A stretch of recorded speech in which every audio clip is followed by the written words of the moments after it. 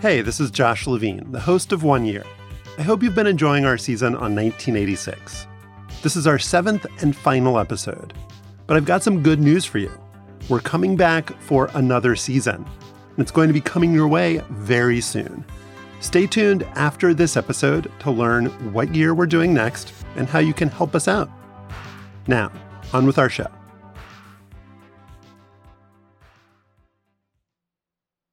I got obsessed with The Man from Fifth Avenue as soon as I found out it existed. It's one of the most important movies of 1986, but I'm guessing you've never heard of it. That's because it aired on Soviet television. The Man from Fifth Avenue is a documentary about life in the United States from a Soviet perspective. It opens with an overhead shot of the Statue of Liberty and then shifts to a close-up of Bruce Springsteen singing Born in the USA. Then there's a protest in Washington, D.C., and a close-up on people wrapped in blankets, trying to sleep on the ground. Men and women left behind by the richest country in the world. From there, it moves to a bustling New York street scene with skyscrapers and yellow taxis and pedestrians crammed shoulder to shoulder. New York. Finally, about 6 minutes in, the narrator introduces our main character. He's the guy from the title, The Man from Fifth Avenue. And he's the reason I'm obsessed with this Soviet documentary. This is my room. I've been living here for Это моя комната. Я живу в ней 12 лет. His name is Joe Morey. After a brief tour of his apartment, he walks around outside, showing off some Manhattan landmarks. I'm standing in the square opposite the Plaza Hotel, one of the most expensive Я стою на hotels 5-й авеню in the возле whole отеля world. Plaza. That's pretty much how the whole thing goes. A seemingly random, middle-aged New Yorker talking about his life and his city. It's hard to imagine that anyone would care that much. But in 1986, Joe Morey would find himself at the center of a Cold War maelstrom. He takes the Soviet film crew on a tour of poverty and homelessness, a gold mine for Soviet propaganda. But it probably wasn't an America most Americans would recognize. Over and over again, the theme is pounded home. The American ruling class is indifferent and scornful about the plight of the poor. People on both sides of the Iron Curtain were trying to figure out whose side Joe Morey was really on. It was all a huge mystery, with geopolitical stakes. But not long after he caught the world's attention, he vanished from the public eye. And that mystery, it never really got solved. How did an ordinary American become a Soviet icon? And who was the Man from Fifth Avenue, really? What I found out is a whole lot wilder than I'd ever imagined. It's a story of foreign intrigue, a forbidden relationship, and a man who might have been playing everyone. In the Soviet Union, Morey is a movie star. Portraying himself as a down-and-out New Yorker, he has spent a month in Moscow criticizing life in the United States. Does he feel exploited? Of course not. I know they want to use me, but I'm using them too.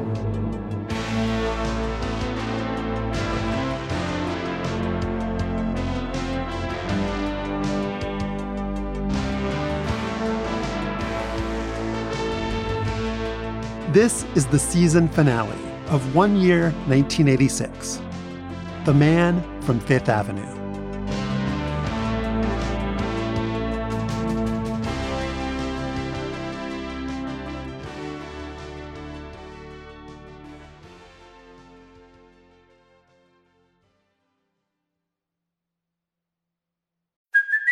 Hey, it's Kaylee Cuoco for Priceline. Ready to go to your happy place for a happy price? Well, why didn't you say so? Just download the Priceline app right now and save up to 60% on hotels. So whether it's Cousin Kevin's Kazoo Concert in Kansas City, go Kevin, or Becky's Bachelorette Bash in Bermuda, you never have to miss a trip ever again. So download the Priceline app today. Your savings are waiting.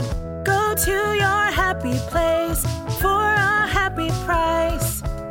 Go to your happy price, Priceline.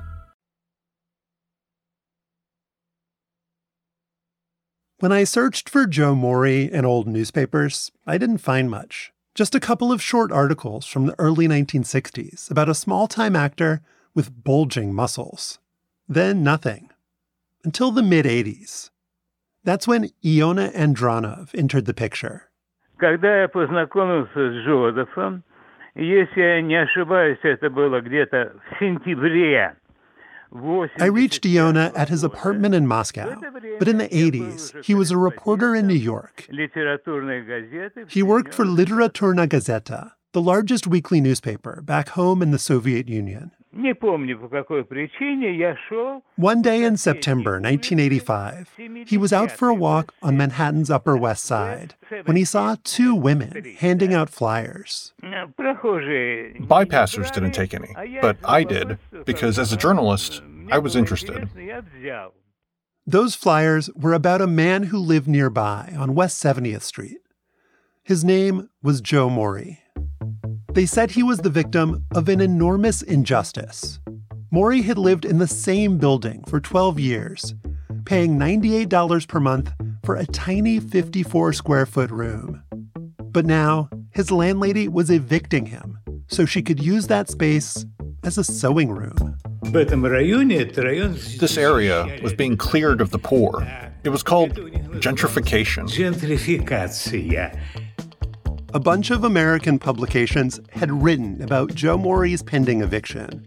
He said his landlady had offered him $5,000 to get out, but Morey had refused. He said, "This is my home." Now, he was getting kicked to the curb, and it didn't seem like he had anywhere to go. He was a heart-tugging symbol of the downside of the booming housing market, a longtime resident on the road to homelessness. And thanks to Iona Andronov, the Soviet press was on the case. Iona was always on the lookout for this kind of story. He specialized in articles that made America look bad. He'd published claims that the CIA tried to assassinate Pope John Paul II and was breeding killer mosquitoes for biological warfare. Iona's counterparts in the American media considered him a straight-up propagandist. The Washington Post went further, reporting that U.S. intelligence identified him as an outright KGB agent. Iona called that a slanderous allegation. I repeat myself, I have never been involved in espionage, and they didn't even try to recruit me. He did see himself as a combatant in an information war. And this Joe Morey thing seemed like great ammunition.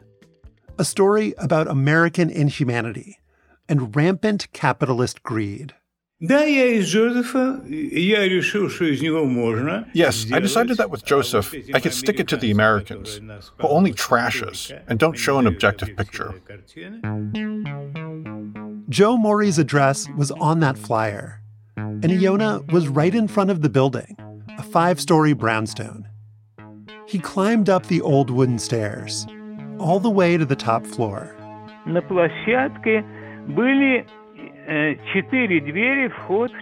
there were 4 doors there. I knocked on the first, then the second. No answer followed. Then I put my ear to another door and heard some noise. Joe Morey opened the door. He was in his mid-50s, broad-shouldered but scrawny, and he was wearing a raggedy-looking checkered shirt. He asked what I wanted. I said that I was a Russian reporter for a popular Moscow weekly newspaper, and that I was interested in his story. A lot of Americans would have turned their backs as soon as they heard Russian reporter. But Joe Morey invited Iona inside and answered all his questions. Iona had the story, a close-up look at American cruelty. He wrote one short article for his newspaper, which got delivered to an audience of millions back in the USSR. And that probably would have been the end of it. But then, something unexpected happened. So I got a call in my apartment from the Soviet diplomatic mission in New York, and I was politely told they wanted something from me. What they wanted was an introduction to Joe Morey. And this was more than just a polite request. It was a command from the Central Committee of the Communist Party and the KGB. Why would people at the highest levels of the Soviet government take such an interest in a guy getting evicted from his apartment? Well, in the mid-1980s, the Cold War was still extremely frigid. This is the emergency broadcast system. We are under attack by conventional forces of the Russian army. It is believed. Just look at what was showing in American movie theaters. There was Red Dawn, where some plucky high schoolers fight back against a Soviet invasion. Not bad for a bunch of kids, huh? Mama'd be real proud. In Rambo First Blood Part 2, Sylvester Stallone goes to war with communist baddies in the jungle. You may scream. There is no shame. And there was Stallone again in Rocky IV. It's a gutter war! No holds barred in Moscow! Wearing red, white, and blue trunks, Rocky Balboa goes to battle against the machine-like Ivan Drago. Audiences everywhere saw that bout as a proxy for the Cold War. Americans have joyfully paid over $100 million to see their hero turn a Bolshevik into borscht, and the real-life Soviets are seeing red. Let Rambo or Rocky shoot and fight bad American guys. It wasn't just Hollywood. The U.S. government and media shined a light on Soviet dissidents getting sent off to labor camps. And the Soviets, they had their own cards to play. They would take anything that they thought could be used against the United States. David Satter is the author of Age of Delirium, The Decline and Fall of the Soviet Union. The picture that, this was a country with a few rich people and millions living in abject misery, suffering under the yoke of capitalism. In recent years, the Soviet media has said much about the American way of life. It emphasizes violence, drug abuse, unemployment, and overall exploitation of the American people by the government. In the mid-1980s, the Soviets focused on one particular sore spot, the American crisis of homelessness. Americans living in the shadows, on the heating grates, and in the doorways of big cities. More homeless on the streets this year than any time since the Great Depression. Real solutions to homelessness were hard to come by. But in 1986, the United States did make one grand gesture.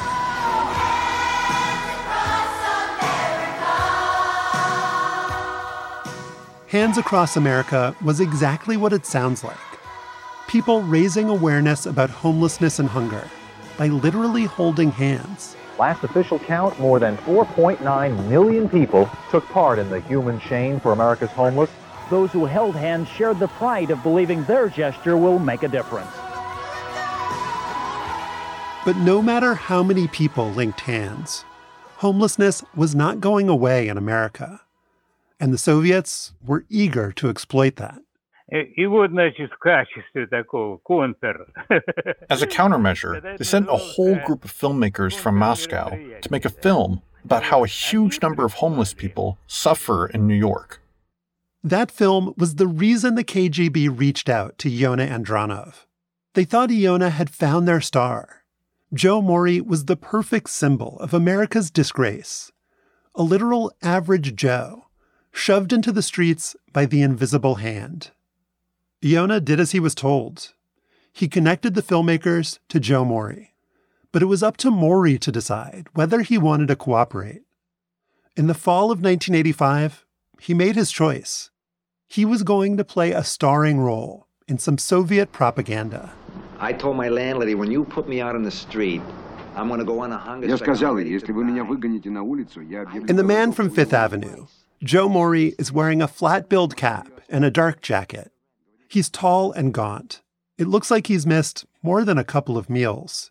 His room has cracking paint on the walls and a bare light bulb. A lot of what he says is overdubbed in Russian, but sometimes his voice breaks through clearly, like when he points out where his chair and table used to be. And other things that I had in my possession, but they're all gone now. I put them out on the street. That street, by the way, wasn't Fifth Avenue, despite the title of the movie. Joe actually lived on the other side of Central Park. The camera follows him as he roams around New York, talking with a musician who can't find work. Yeah, it's very difficult to get a job.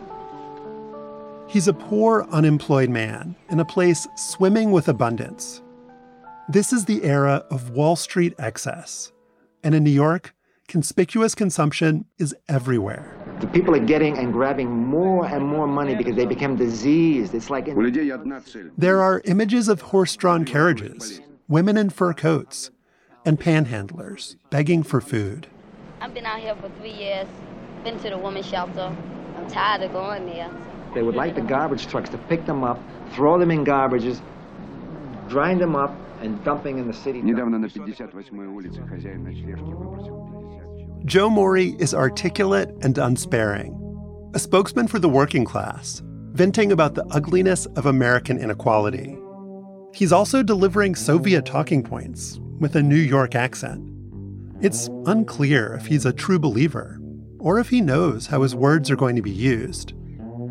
As he wanders around the park near the end of the documentary, he sounds more wistful than calculating. This is the tree I'd like to put a hammock in. But I don't know, I think it's a little too big. Joe Morey tells the Soviet camera guys that they've been good friends, that he hopes to see them again. He waves goodbye when he crosses the street, as Glenn Campbell's voice swells in the background. Where do you go when there's nowhere to go, and you don't want to be where you are? After the picture fades, an epilogue appears on screen. It says, in Russian, on November 22nd, 1985, Joe Morey was evicted from his room near Fifth Avenue in New York. A little more than 4 months later, on April 2nd, 1986, The Man from Fifth Avenue premiered on Soviet television in prime time. The documentary was a sensation. I wouldn't like to live there. It's a cruel city. What Soviet viewers get is an American grotesque, a country where no sane person would want to live. Russians who saw the film got the message. In America, if you have money, you're somebody. If you don't, you're nobody. In the United States, Joe Morey had been nobody. But now, in the Soviet Union, he was definitely somebody. Soviet television even publicized a letter-writing campaign in sympathy with Americans like the so-called Man from Fifth Avenue. Morey got swamped with invitations to come and visit the USSR. So, in the summer of 1986, he made another fateful decision. He headed off to the Eastern Bloc. The Soviet Union is trying to gain propaganda mileage from a visit by a homeless man from New York City. 56-year-old Joseph Morey is an unemployed American who calls himself a campaigner for the downtrodden. He is also a national celebrity and new household word here in Moscow. Morey's month-long trip was paid for by Soviet trade unions. His escort was the man who'd knocked on his door, Iona Andronov. Here are some photos of us at factories and such. I was going with him to places, and of course, I advised him on what to say. Joe Morey stood outside the U.S. Embassy in Moscow, where he brought out a petition to pause all evictions in New York. Soviet television also showed him watching the documentary for the first time. Near the end of the screening, he broke down in sobs, and Iona put his hand on his shoulder to comfort him. Morey said there was nothing about the Soviet Union that disappointed him. I see a humanitarian quality among people, something that it's missing in my own society. Morey's words, and the documentary itself, were testaments to the USSR's moral superiority. The Soviet government liked to brag that homelessness didn't exist within its borders, that everyone in the entire nation had a roof over their head. But that was a lie. When author David Satter lived in the USSR, he saw homeless people everywhere. Around garbage dumps, or they would be hitching rides on trains. A lot of them ended up in labor camps, but then they were released and they had nowhere to go. Of course, they didn't say anything about that on television. For Soviet officials, that reality was something to be hidden. And it wasn't the only thing they downplayed. There has been an accident at the Chernobyl atomic power station. One of the atomic reactors was damaged. The consequences of the accident are being taken care of. The Soviet Union had tried to keep Chernobyl a secret, But in April 1986, the world figured out that something had gone horribly wrong. The Chernobyl meltdown and explosions discredited Soviet officials, both abroad and domestically. The Soviet people became more skeptical of government propaganda. So, when Joe Morey spoke at factories and schools a few months later, he didn't get a totally free pass. What exactly is your profession? This man wanted to know. Several questioners asked, why didn't you save any money? But at a time when the Soviet Union was desperate for some good PR, Joe Morey was a handy guy to have around. A regular American saying the U.S. was broken and that the USSR seemed pretty okay. Morey was valuable to the Soviets because he'd been anonymous, a man whose own country had seen him as disposable. But in 1986, he became a very public figure in both Moscow and New York. Joseph Maury is coming home. He does hope to have gotten the attention of those whom he says ignored the man from Fifth Avenue until he showed up at the Kremlin. That role has made him a household name abroad and a controversial figure here at home. Joe Morey flew back to the United States on August 31st, 1986. When he got there, he found himself being portrayed as a kind of penniless Benedict Arnold, selling out the stars and stripes for the hammer and sickle. The New York papers fanned out to interview his outraged neighbors. One of them, a Korean War veteran, said, "I'd like to rearrange his fanny for him." Journalists dug into every aspect of Morey's life, and they turned up some surprising stuff. First, they found that Joe Morey wasn't really unemployed. The New York Times said that he had a job in their mailroom, but according to the head of the Mailers Union, he simply didn't want to work. If he was to show in tomorrow, he could go to work and with a union scale before taxes of some $680 a week. Morey responded that he couldn't work regularly due to chronic hepatitis. Then there was another claim, that Morey was never in danger of being homeless. The New York papers reported that he had a lease on a second apartment, a place above a Cuban restaurant on Columbus Avenue. Morey said his estranged wife lived there alone. The media didn't find those explanations convincing. Time magazine called him the Great Pretender. The New York Daily News branded him the con man from Fifth Avenue, a triple-plated phony, a liar, and a fraud. So what was the truth about Joe Morey? Was he really just a random guy who got caught up in something he didn't understand? Was he a con artist? Or a double agent? Or did he have some other agenda? A secret motivation that explained everything? There was a line that Morey used a lot in 1986. He said it whenever someone asked him if he was getting exploited by the Soviet Union. I know they want to use me, but I'm using them too. I'm using them too. He was always upfront about that he had some kind of master plan. But back in 1986, no American journalist ever figured it out. To solve the mystery of the man from Fifth Avenue, I need to go straight to the source. The only person who could give me the answers I was looking for. Joe Morey himself. Hello. Hey, Joe, it's Josh. Can you hear me okay? Yeah, okay. I can hear you pretty good. We'll be back in a minute.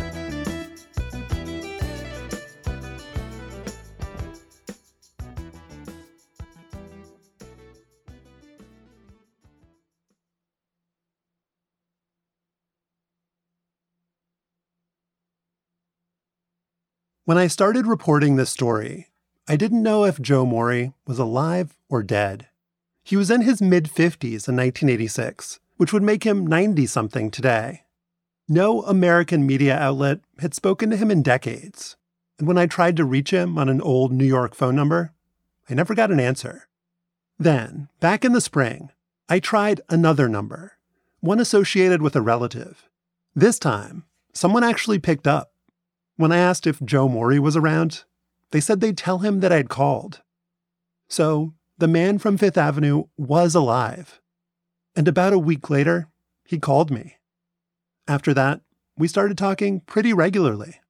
Maybe today we could just kind of have a short chat. I could just ask you a couple things. Mm-hmm. Like, where did you grow up? Born in Connecticut. What year? Oh, a long time ago. Joe did eventually give me a year, 1929, which means he's around 93. Over the last few months, we've done 3 longer interviews over the phone. We also met once in person, in an outdoor garden in Manhattan. He was wearing a mask, but I still recognized him right away. His baseball cap looked identical to the one he wore in The Man from Fifth Avenue. When he walked over to say hello, he was in a peppy mood. I'm doing pretty good for my age, right? You're doing incredibly well for your age. Okay. My processing time is a little slower than it used to be. I could do 3 things at one time, but now I labor slowly over one. What are you going to do? Joe is still incredibly mentally sharp. And in our conversations, I asked him to walk me through what he'd been thinking in 1986, what his motivation was to play along with the Soviets, and what he meant when he said, "I'm using them too." It turns out there's something important about Joe's past that nobody really dug into back in 1986. That trip he took to the Soviet Union after he starred in The Man from Fifth Avenue, that wasn't the first time he'd visited the USSR. He'd actually gone decades earlier. And that was no ordinary trip. It was a crazy caper. And it all started with Joe's muscles. Growing up, he was obsessed with getting strong. So, in the late 1940s, he drove cross-country to America's beefcake mecca. Now, if you're thin and scrawny as a billiard cue, and your gal won't tumble, let me tell you what to do. Don't mope in the corner. Don't think she's out of reach. Just get up bright and early and get out to Muscle Beach. Joe moved into a cheap crash pad in Santa Monica, California, called Muscle House by the Sea. He competed as a bodybuilder and dabbled in the performing arts. And in the 1950s, he got the chance for his first big break. I got what takes his time. I'll go for any time. I'm a fan. Joe landed an audition for Mae West as part of the chorus line of hunks in her Las Vegas stage show. A friend told him what to expect at his tryout. He told me when you go over there, she's going to be in a negligee, a low cut, and she's going to drop a handkerchief, and you have to look down at her when she bends over to pick it up, that you're longing and looking for her. To get the job. And so I played the game. He got the gig, and a bunch more, at a burlesque club in New Orleans, in the musical Lil Abner on Broadway, and as a bit player in a Hollywood epic. Elizabeth Taylor as Cleopatra, Siren of the Nile. By the early 60s, Joe was living in New York and hoping to get cast in bigger and better roles. To make that happen, he needed to become a student of his craft. And I wanted to be an actor. And I knew they had good theater in Moscow, and then I became fascinated. Joe wanted to go as deep as possible and read the leading Russian acting theorists in their original language. So he bought some Russian lessons on cassette. Он американец. Он американец. А я русский. Русский. The more he read and heard, the more captivated he became with Russia, and the less he cared about becoming an actor. He started fantasizing about this faraway place with its different culture and political philosophy. Whether in communist headquarters in Odessa on the Black Sea or in the Hermitage Art Gallery in Leningrad, every activity is controlled by directives that originate under the gold domes of the Kremlin. Joe dreamed of seeing those gold domes for himself, and he didn't really trust the strident anti-communists at home. He considered himself a free thinker, and he wanted to evaluate the Soviet system with his own eyes. I was still curious and interested in what was going on here because it seemed like the mentality was different. but there was a lot of control. But it was still interesting because they had that thing about togetherness. The people felt they were all in it together.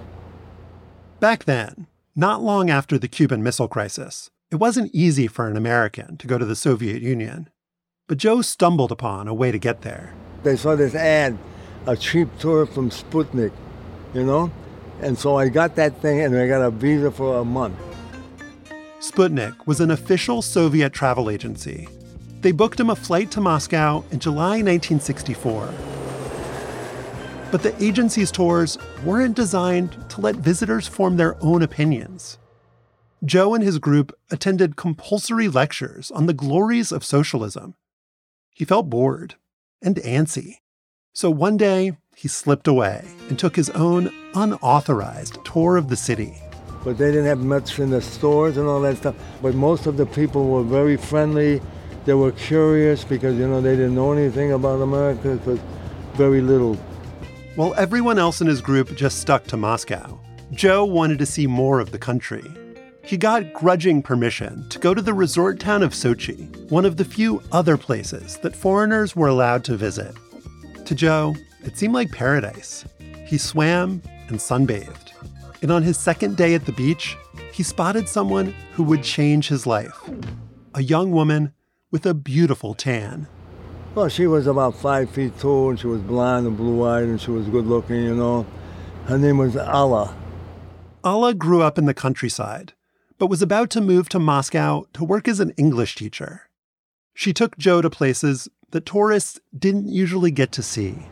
She would show me about where they threw all the junk and the garbage and go to these places where they had nothing to sell except some potatoes and cabbage and things like that. His time with Alla in Sochi lasted for just a handful of days. Joe's month-long visa was about to expire. It was time to go home. But instead of catching a flight back to the U.S., he did something audacious. He got a room in a Moscow hotel and just camped out. And you paid on the floor every day. You paid three rubles, which is very little money at that time. And they wondered, who's this guy in this room all these weeks? He, American, what is he doing over here? What he was doing was continuing his tour of Moscow. His guide was the English teacher, Alla. I had feeling for her. She was very sympathetic, and she was a simple type of girl from the village, and she had no pretenses, and everything was up front. And so was she different than American women? Oh yeah, she was different because you could see right through. You know, here in America we have a facade. So I liked her, you know, but I stayed on, and she was very naive too, you know. You guys both thought, we like each other. Why should there be anything to keep us apart, right? Yeah, it was this mentality, the American mentality. If I have a lot of freedom in America, and so why can't in a personal relationship, you know? Why can't I do what I want to do? Yeah, and so that's a big problem. Joe's problem was that he was in Russia illegally. His visa had expired, and the police were getting suspicious. I learned about the state. Then I started really learning about the police. They know everything. Joe discovered that someone had come into his hotel room and searched his bag. On a Sunday night, he slipped away to meet Alla at a small house she'd rented in the countryside. And then I had to get back to the hotel because I knew they were going to catch me. And I saw that she was sleeping, and I looked at her and I said, this will be the last time you'll ever see her like this. When he returned to the hotel the next day, there were 4 men in the lobby. They were waiting, the police, you know, like Doberman pinschers, they were sitting down. Joe walked out of the hotel, and those 4 men followed him. He played it cool for as long as he could bear it. And then, suddenly, he headed underground into Moscow's metro system. Now, he sprinted down the stairs. And they were chasing me, and I'd go down to the bottom, hoping to catch a train before they can get it. And then I wouldn't see a train, so I'd run up the and they would be still coming down behind me. And this game went on for 2 or 3 hours. Joe managed to get away. When he caught his breath, he went to see Alla to tell her the police were on his tail. He also confessed to her that he'd overstayed his visa. That meant she might be in trouble too, for harboring a fugitive, maybe even a potential spy. The police caught up to Joe pretty quickly after that and ordered him to leave the country. He ended up regrouping in Denmark, but he just couldn't stay away. Well, I want to see what happened to the girl. Did they find out about her? A couple of months later, he snuck back into Russia as part of a contingent from the Danish Communist Party. When he got there, he dropped a postcard for Alla in his hotel mailbox. Joe told her to meet him in a train station at a specific day and time. That was a big mistake. Just as I was coming in to see her, another train pulled in and she got off the train and she went by, passed me by, and she said, they know everything. Joe was placed under arrest and taken to a police station. Alla got brought in too. And they got her and they beat her up real good. I heard her screaming in another room. Screaming, yeah. But she was a very strong person. They got released separately. After that, they saw each other one more time, very briefly. She said that counterintelligence officers had come to her school and told her to stay away from him. The next day, Joe got escorted to the airport by 3 Soviet agents. And they gave me something to drink, and I stupidly drank it. And then when I got on the plane, I got a terrible rash. It wasn't to kill me, but it was to warn me, don't come back here again.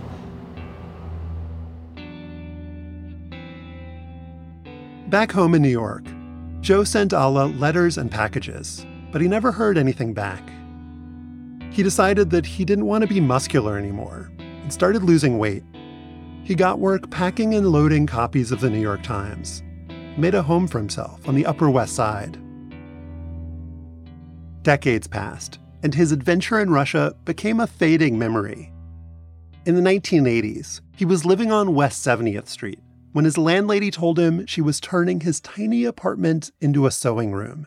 He was going to be evicted.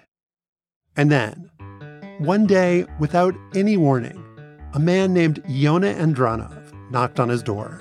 When he said, I'm a journalist from Russia, I knew right away that I would be going back to Russia. So as soon as Yona knocks on the door, I knew. Let's take a quick break.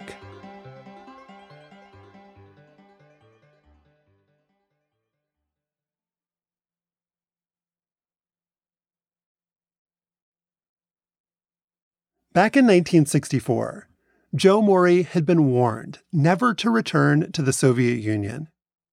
But now, in the 1980s, his fortunes had changed. A bunch of Soviets had showed up out of nowhere and cozied up to him. They wanted Joe to talk about his eviction, which he was happy to do. He wanted his landlady to get bad publicity. And if the Soviets used that story for anti-American propaganda, he was okay with that, so long as it got him where he needed to go and to the person he needed to see. She was the only friend I had over there, you know. And when I left, I knew if I ever want to get back, I have to play a certain game. The game Joe was playing would take him back to the USSR to see what had become of Alla. But he wasn't about to share that plan with anyone. He worried that the Soviet police would dig up his records and discover he'd been kicked out of the country in 1964. So he kept quiet and bided his time, even as his scheme started to click into place. This week, the Soviet publicity machine has been showing Joe Morey meeting the people of the Soviet Union. There have been receptions in Moscow. He has toured Soviet factories. Many Soviets have shaken his hand. They gave me this tremendous tour all over Russia in real good hotels, and I even went to the best restaurants and all that. Joe wasn't dining out alone. The Russian journalist who'd started this whole escapade was by his side. A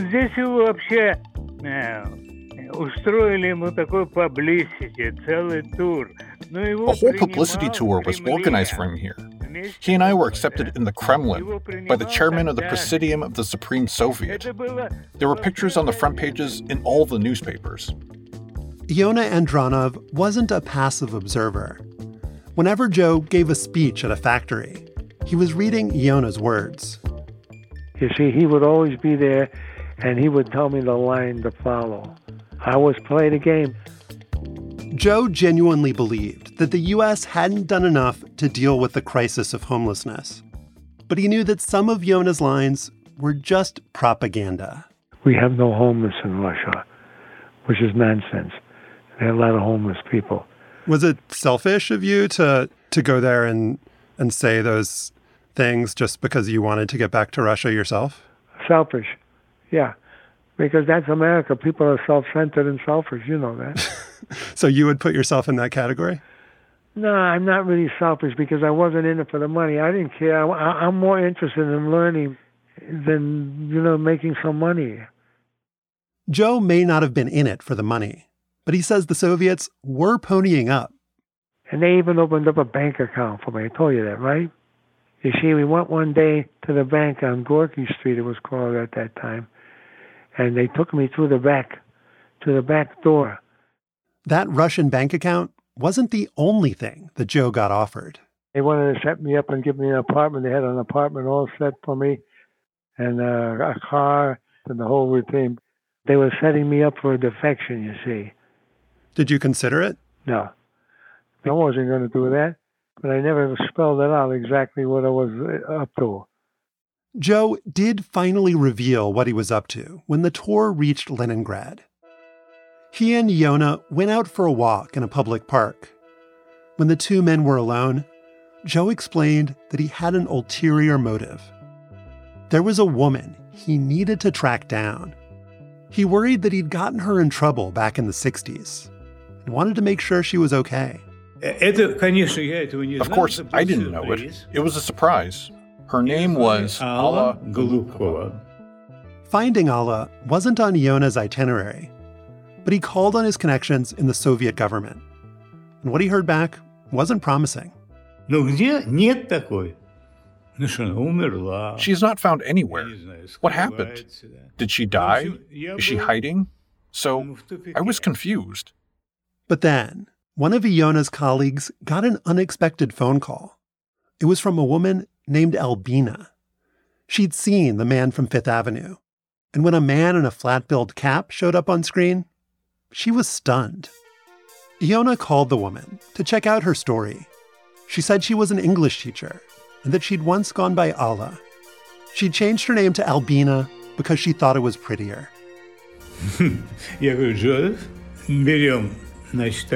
I tell Joseph, let's take a cab, buy a bouquet of flowers. Let's go. This was the moment Joe had been waiting for. After 22 years, they were going to be reunited.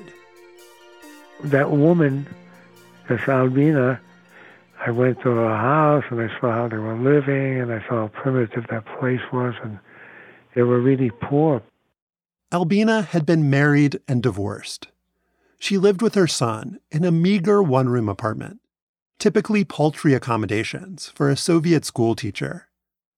In 1964, she'd been so excited to start her career. In 1986, she looked beaten down. She told Joe that she'd never received his letters. They'd likely been intercepted before they got to her. I asked her, when did you get married? And she told me it was maybe a year later after. And so she didn't remember me. In the U.S., Joe Morey was famous for being destitute. In the USSR, he was just famous. And Albina knew that if he stayed in Russia, the government might make him rich, giving him an apartment and a car. She could get those things too, if he agreed to marry her. She'd suffered so much in the previous 22 years. Now, she saw Joe as a potential savior. We went to these special stores and I bought her clothes, and I could see she was very greedy, and I could see she wanted me to she said, get the apartment, I could live in Moscow. Back in the 1960s, Joe had been drawn to her because she seemed different from American women, that she was less materialistic and didn't have a facade. Now, he thought that she was an opportunist, that she was using him. I knew I would never stay over there and live over there. And then at the end, she was pissed off like mad because she wasn't going to get what she wanted. And she said, you're just a typical American. Alla and Joe didn't rekindle old flames. They didn't get married. They didn't even really like each other anymore. In August 1986, they said goodbye, and Joe flew home to New York. His fellow Americans weren't thrilled to have him back. Oh, yeah, sometimes in the park they scream at me. They remember me. You communists. The newspaper headlines were even louder, saying the whole premise of the Man from Fifth Avenue documentary was a lie.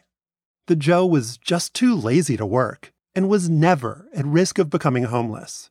He says that was just more propaganda, that he was made into a villain because of Cold War politics.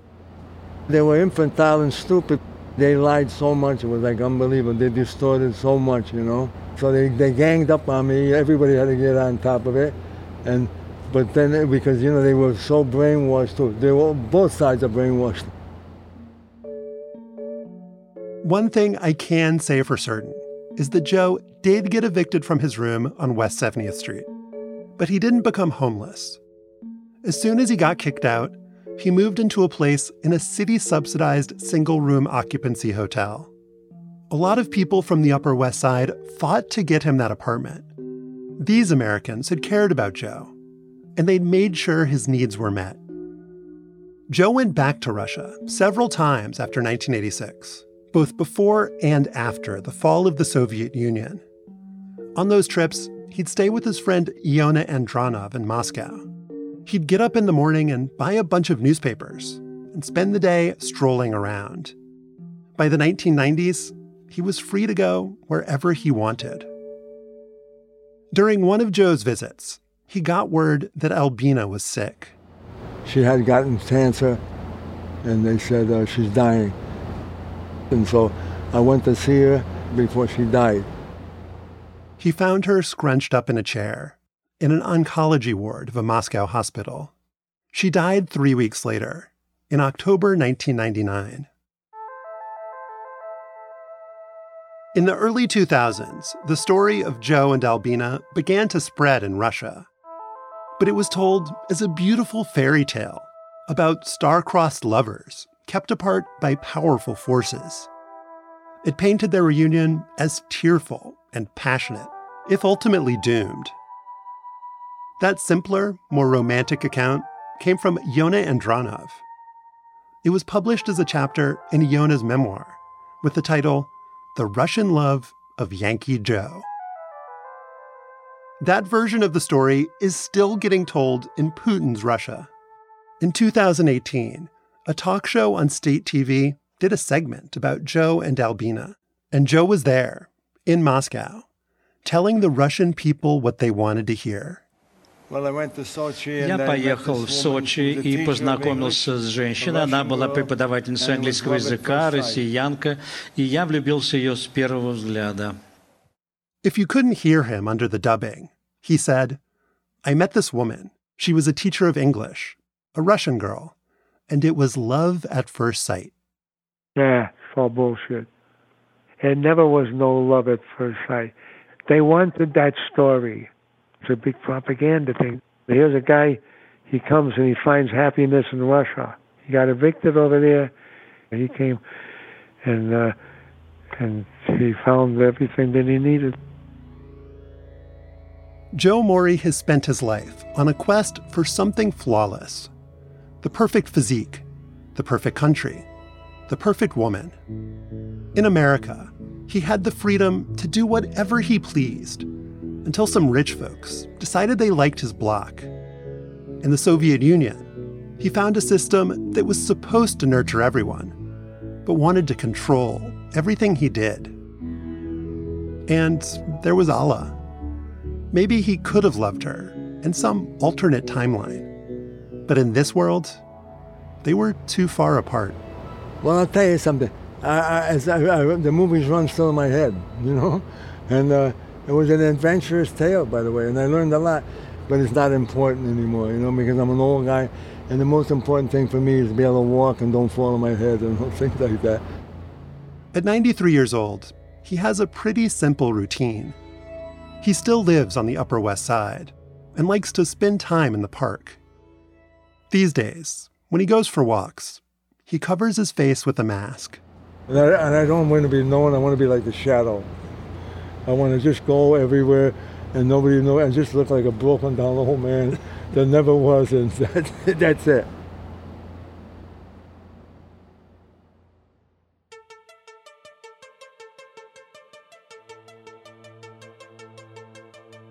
If you're a fan of the show, I'd love for you to sign up for Slate Plus. The support of Slate Plus members is crucial to our work. Members also get to listen to One Year without any ads. And now that our season is over, you'll get a special behind-the-scenes episode with me and senior producer Evan Chung, explaining how we made our season on 1986. Look out for that next week. And if you sign up now, you can get the first 3 months of your membership for just $15. To get that deal, go to slate.com/oneyearplus to join Slate Plus today. That's slate.com/oneyearplus. So, this is usually the place where we try to entice you with a preview of our next episode. But since that was our season finale, I'm going to try to entice you with something different. A whole new season of One Year. That new season is going to be a blast from the much more distant past. 1942.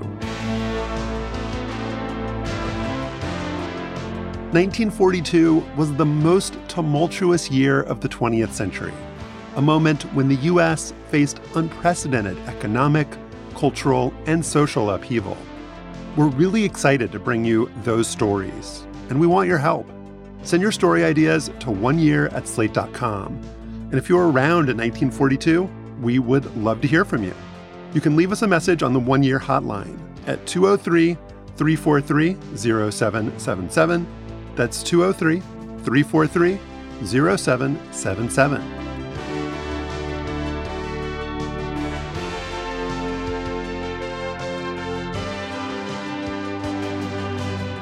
One Year is written by me, Josh Levine.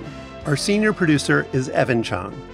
This episode was produced by Sam Kim, Derek John, Sophie Summergrad, Yana Pasheva, Madeline Ducharme, Evan Chung, and me. It was edited by Evan Chung and Derek John, Slate's senior supervising producer of narrative podcasts. Our senior technical director is Merritt Jacob. Holly Allen created the artwork for this season.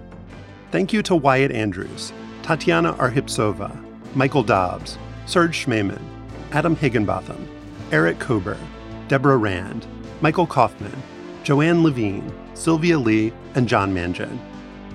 And special thanks to everyone who helped make our third season of One Year possible. Joel Anderson, Sol Worthen, Susan Matthews, Christina Cauterucci, Shannon Paulus, Katie Shepard, Hillary Fry, Bill Carey, Katie Rayford, Ben Richmond, Caitlin Schneider, Cleo Levin, Seth Brown, Rachel Strom, Janae Desmond Harris, Karen Fielman, Jessica Seidman, and Alicia Montgomery, Slate's VP of Audio. Thanks for listening.